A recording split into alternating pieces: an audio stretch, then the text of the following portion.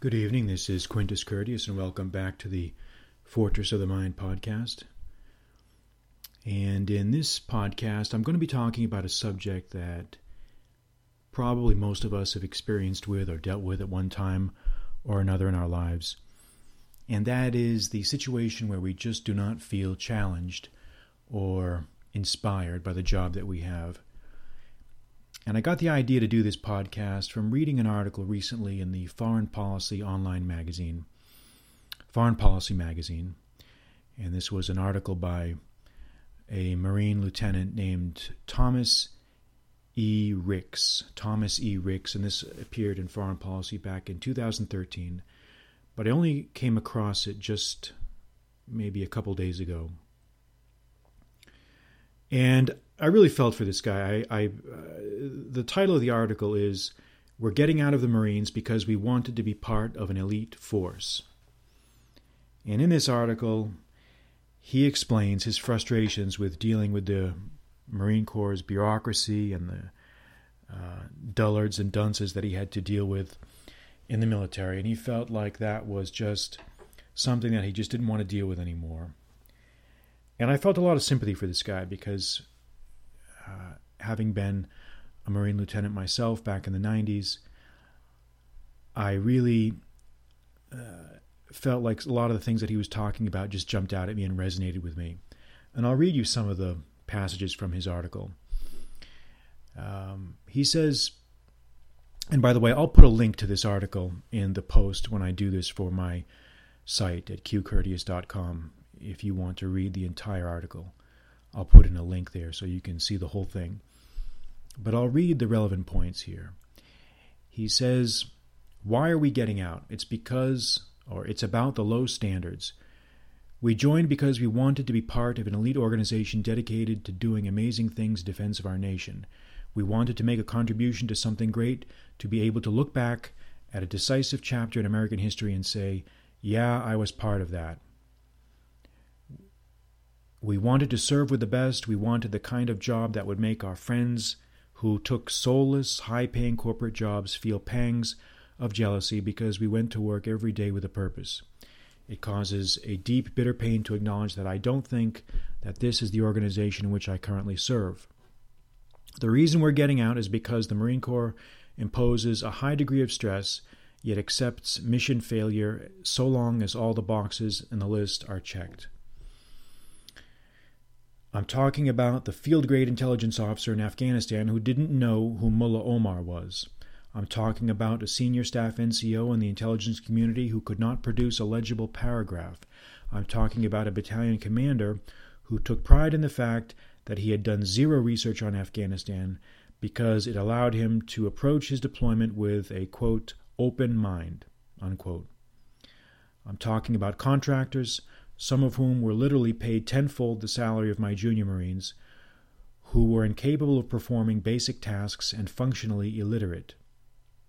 The problem is not so much that these individuals pop up every now and then, as every organization has its bad eggs, but rather that we see them passed on through the system, promoted and rewarded.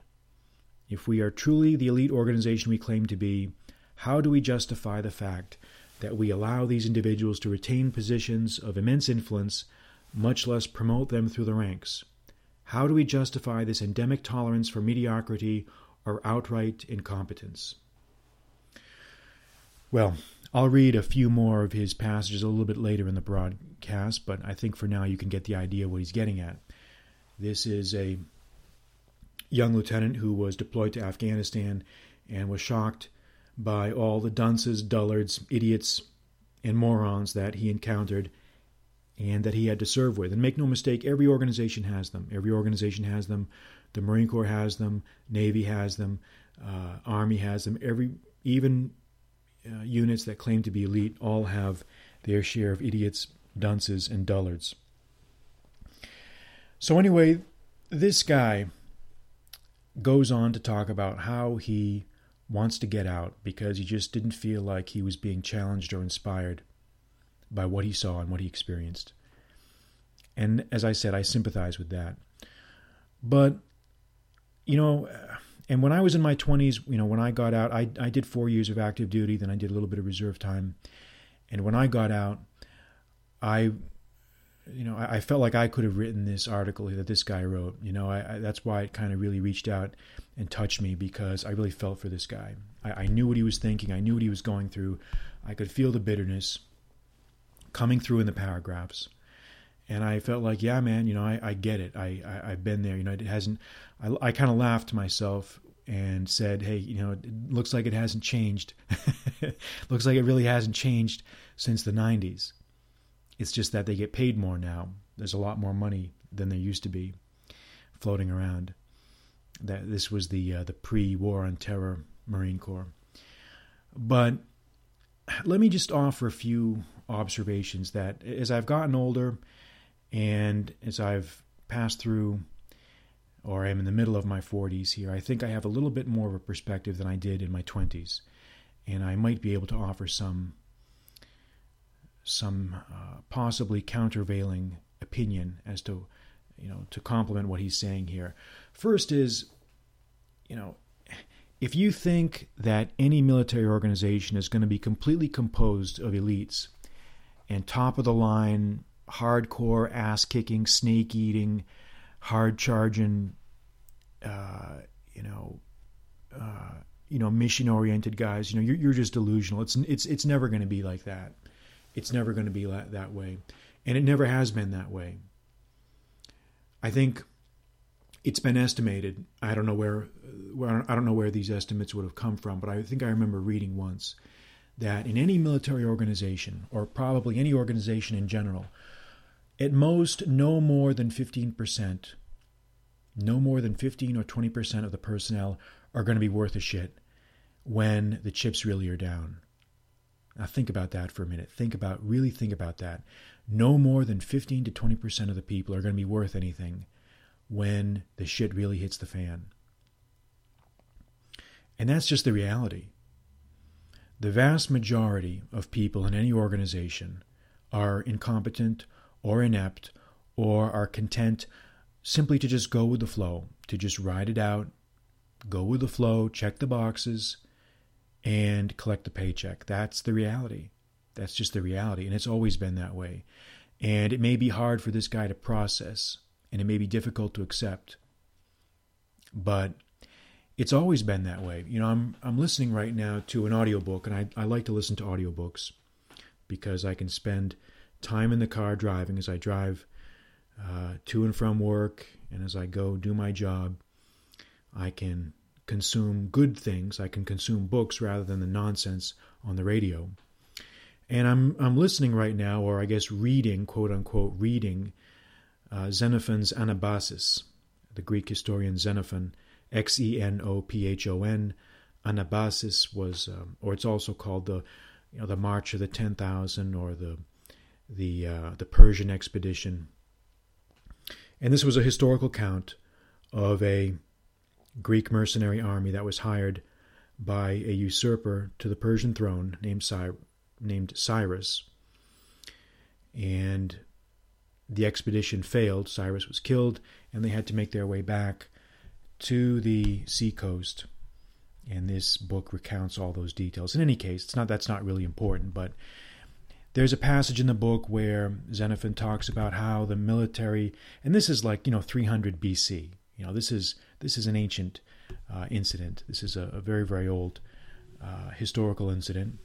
And he talks about how the army was put on display to show off to the barbarian kings and potentates, and they arrayed themselves in the best formations in their armor and shields and swords, and went on parade and showed their drills and faced right, faced left, about faced, flanked right, flanked left, to the amusement of barbarian kings whom they encountered in their march. And I just said to myself when I heard that, I said, you know what, it just hasn't changed. The dog and pony shows that we had to put on, in the 1990s, and this guy had to put on in the 2000s, are the same things that militaries have been putting on since 400 BC or 300 BC or whenever, maybe even earlier than that. It hasn't changed, because human nature doesn't change, because organizations don't change.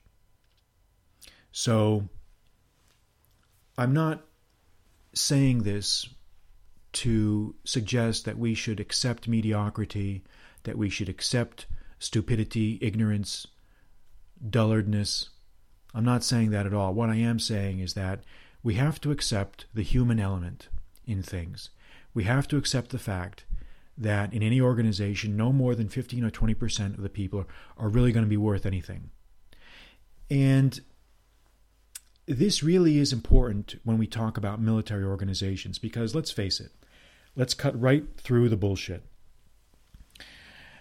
These recent colonial wars that America has been involved in Iraq, in Afghanistan, other places, these have cost a great deal in terms of treasure, in terms of money, prestige, and loss of life. I mean, but the loss of life in these wars has been in the thousands, not in the tens of thousands like they were in earlier wars, not like in Vietnam, not like in Korea, not like World War II, not like World War I wasn't that, not like the Civil War. Okay? So Americans have a very low tolerance for casualties, and this is something that our enemies have often commented on. And we've been very lucky in that respect. And I'm not trying to minimize the seriousness of Iraq and Afghanistan. I mean, I have nothing but respect for the people that were there. But these were not knockdown, drag-out fights against conventional armies where tens of thousands were on the casualty lists. We just, America has not been involved in that sort of a struggle since Vietnam. Arguably, not even since World War II. And a lot of the graft and inefficiency and incompetence that you see in peacetime in a garrison military would go right out the window if the balloon really went up. If there really was a knockdown, drag-out fight, if there really was a war against a conventional army, a nation state, where you actually had a full spectrum of conflict, you had naval engagements, air power, armies. And don't say that, that'll never happen again, and that's never going to happen again, because that's not true. Every time someone has predicted the end of conventional conflict, in another 10 years, a huge war has broken out. So we can never say that that era is closed. We don't know. We do not know. And the enemy of the future, we don't know who it could be. It could be anybody. You pick the states on that had the roster list for conventional enemies. We don't know. We just don't know. But I suspect that a lot of this, lackadaisical attitude and non-elite attitude would go right out the window if the balloon really went up. Let me read a little bit more from his article, because this is a good. He makes some good points here. He says, if you really want to know what an institution values, don't look at its mottos or mission statements. Look at how it spends its resources, especially its human capital. Economists call this revealed preference.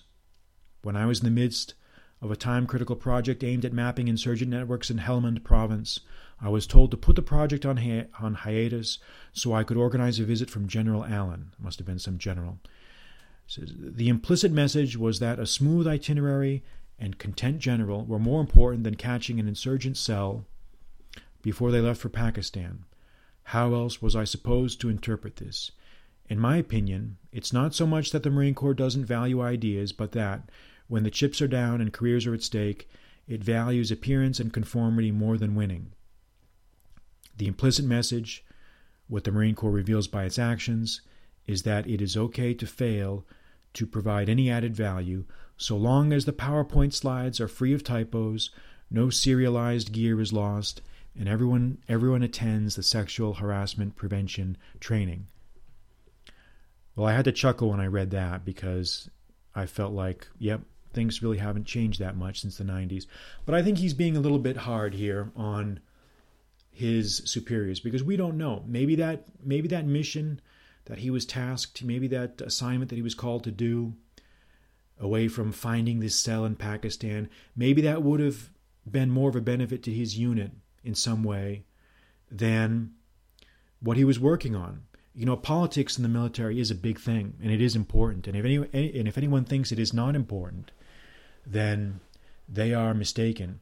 Even at the small unit level, even at the tactical level, politics matters. It does matter. It's always mattered. And sometimes that can be difficult for us to wrap our minds around. But it is still the case. So he concludes, he says here, I don't want to be misunderstood. The most extraordinary and talented people I have ever met are still serving in the Marine Corps.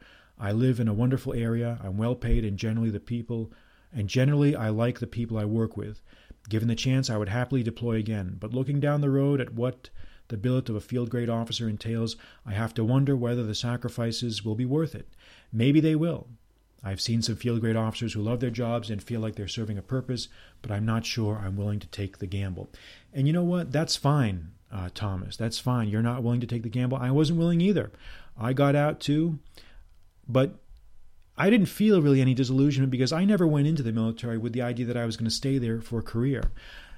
In my thinking, and I think the model that I think a lot of aggressive, bright, intelligent guys who are looking for a challenge, you go into an organization like this for a limited period, you learn what you can, you get the worldly experience you can, you do what you can, you put your ass on the line, you pay your debt in blood and sweat as you have to, and then you move on. And let that be a lesson to you. There's a time to move on in every job in life. Whether you get out of the military or whether you go into the corporate world or whether you go into the business world or whether you start your own business or do your own thing, there will always be a time to move on. Nothing lasts forever. Nothing lasts forever. So those are the points that I think that we should take away from all this. Again, to recap, my first point, number one, in any organization, only a very small percentage are really going to be the ones that are going to do the heavy lifting. There are only going to be the ones that are going to do the work. It's just like when you invite a group of people over to help you move your house. How many people do the real lifting and how many people fake lifting? I'm pretty confident that you would agree with me that the majority of people, if given the opportunity to slack off, they will slack off and they will fake lifting. Not all, but many. And the second point is that military organizations or any large organization always have their share or more than their share of bureaucratic inertia, of lassitude, of complacency, of indolence, of laziness, and we have to accept that. Try to make yourself elite and not worry about whether you can make other people elite. Other people are going to do what they're going to do. You can't control that. You can't make somebody be elite. You can't make someone into a hard charger or a go-getter if they are not already that before you met them. So you have to take people as they are. You have to take the raw material that you have and try to work with it. And my other point, I think my third point, was that we have not yet really been involved. The next big one is coming. It's still coming. It hasn't happened yet, but there is a big one on the horizon. I don't know how long it's going to be. It may be 20, 30. It could be as little as 10 years. 10, 20, 30. We just don't know. My guess would be not more than 30 years. But there are spheres of influence and multipolarities emerging in the world. And when this happens, there is going to be zones of conflict. And people are then going to look back on Afghanistan and Iraq and say, wow, that was the good old days. 5,000 casualties, 6,000 casualties. They have no idea, believe me. You wait to see what the next one is going to look like, where you've got weapons and the full spectrum of technological sophistication that nation states can bring to bear on the battlefield. And you see what that one's going to look like. And when that does happen, a lot of that bullshit, a lot of that graft, a lot of that inefficiency, laziness is going to go right out the window. You will see battlefield promotions. You'll see incompetent officers getting cashiered. You'll see dorks getting fired, court-martialed, thrown out, the whole 9 yards. The system corrects itself. The system corrects itself in many ways. The system is a self-righting system. And so you have to have some faith in that. But in the meantime, you also have to do what's in your best interest. And obviously, from reading your article, this guy's article, he felt like he wanted to move on in life, and I respect that, and I think that's great. But those were the points I wanted to make when reading this guy's article. And again, as I said, I'm going to post this in the link to this podcast on my site so you can read it. And I just wanted to make those points. So this will conclude our podcast. This is Quintus Curtius with Fortress of the Mind. And this podcast was brought to you courtesy of Fortress of the Mind Productions. And if you've enjoyed the podcast, I would ask that you go to iTunes if you do have an iPhone and just rate me there on iTunes so that others can find this podcast. And we will be visiting with you again here very soon. Take care. Good night.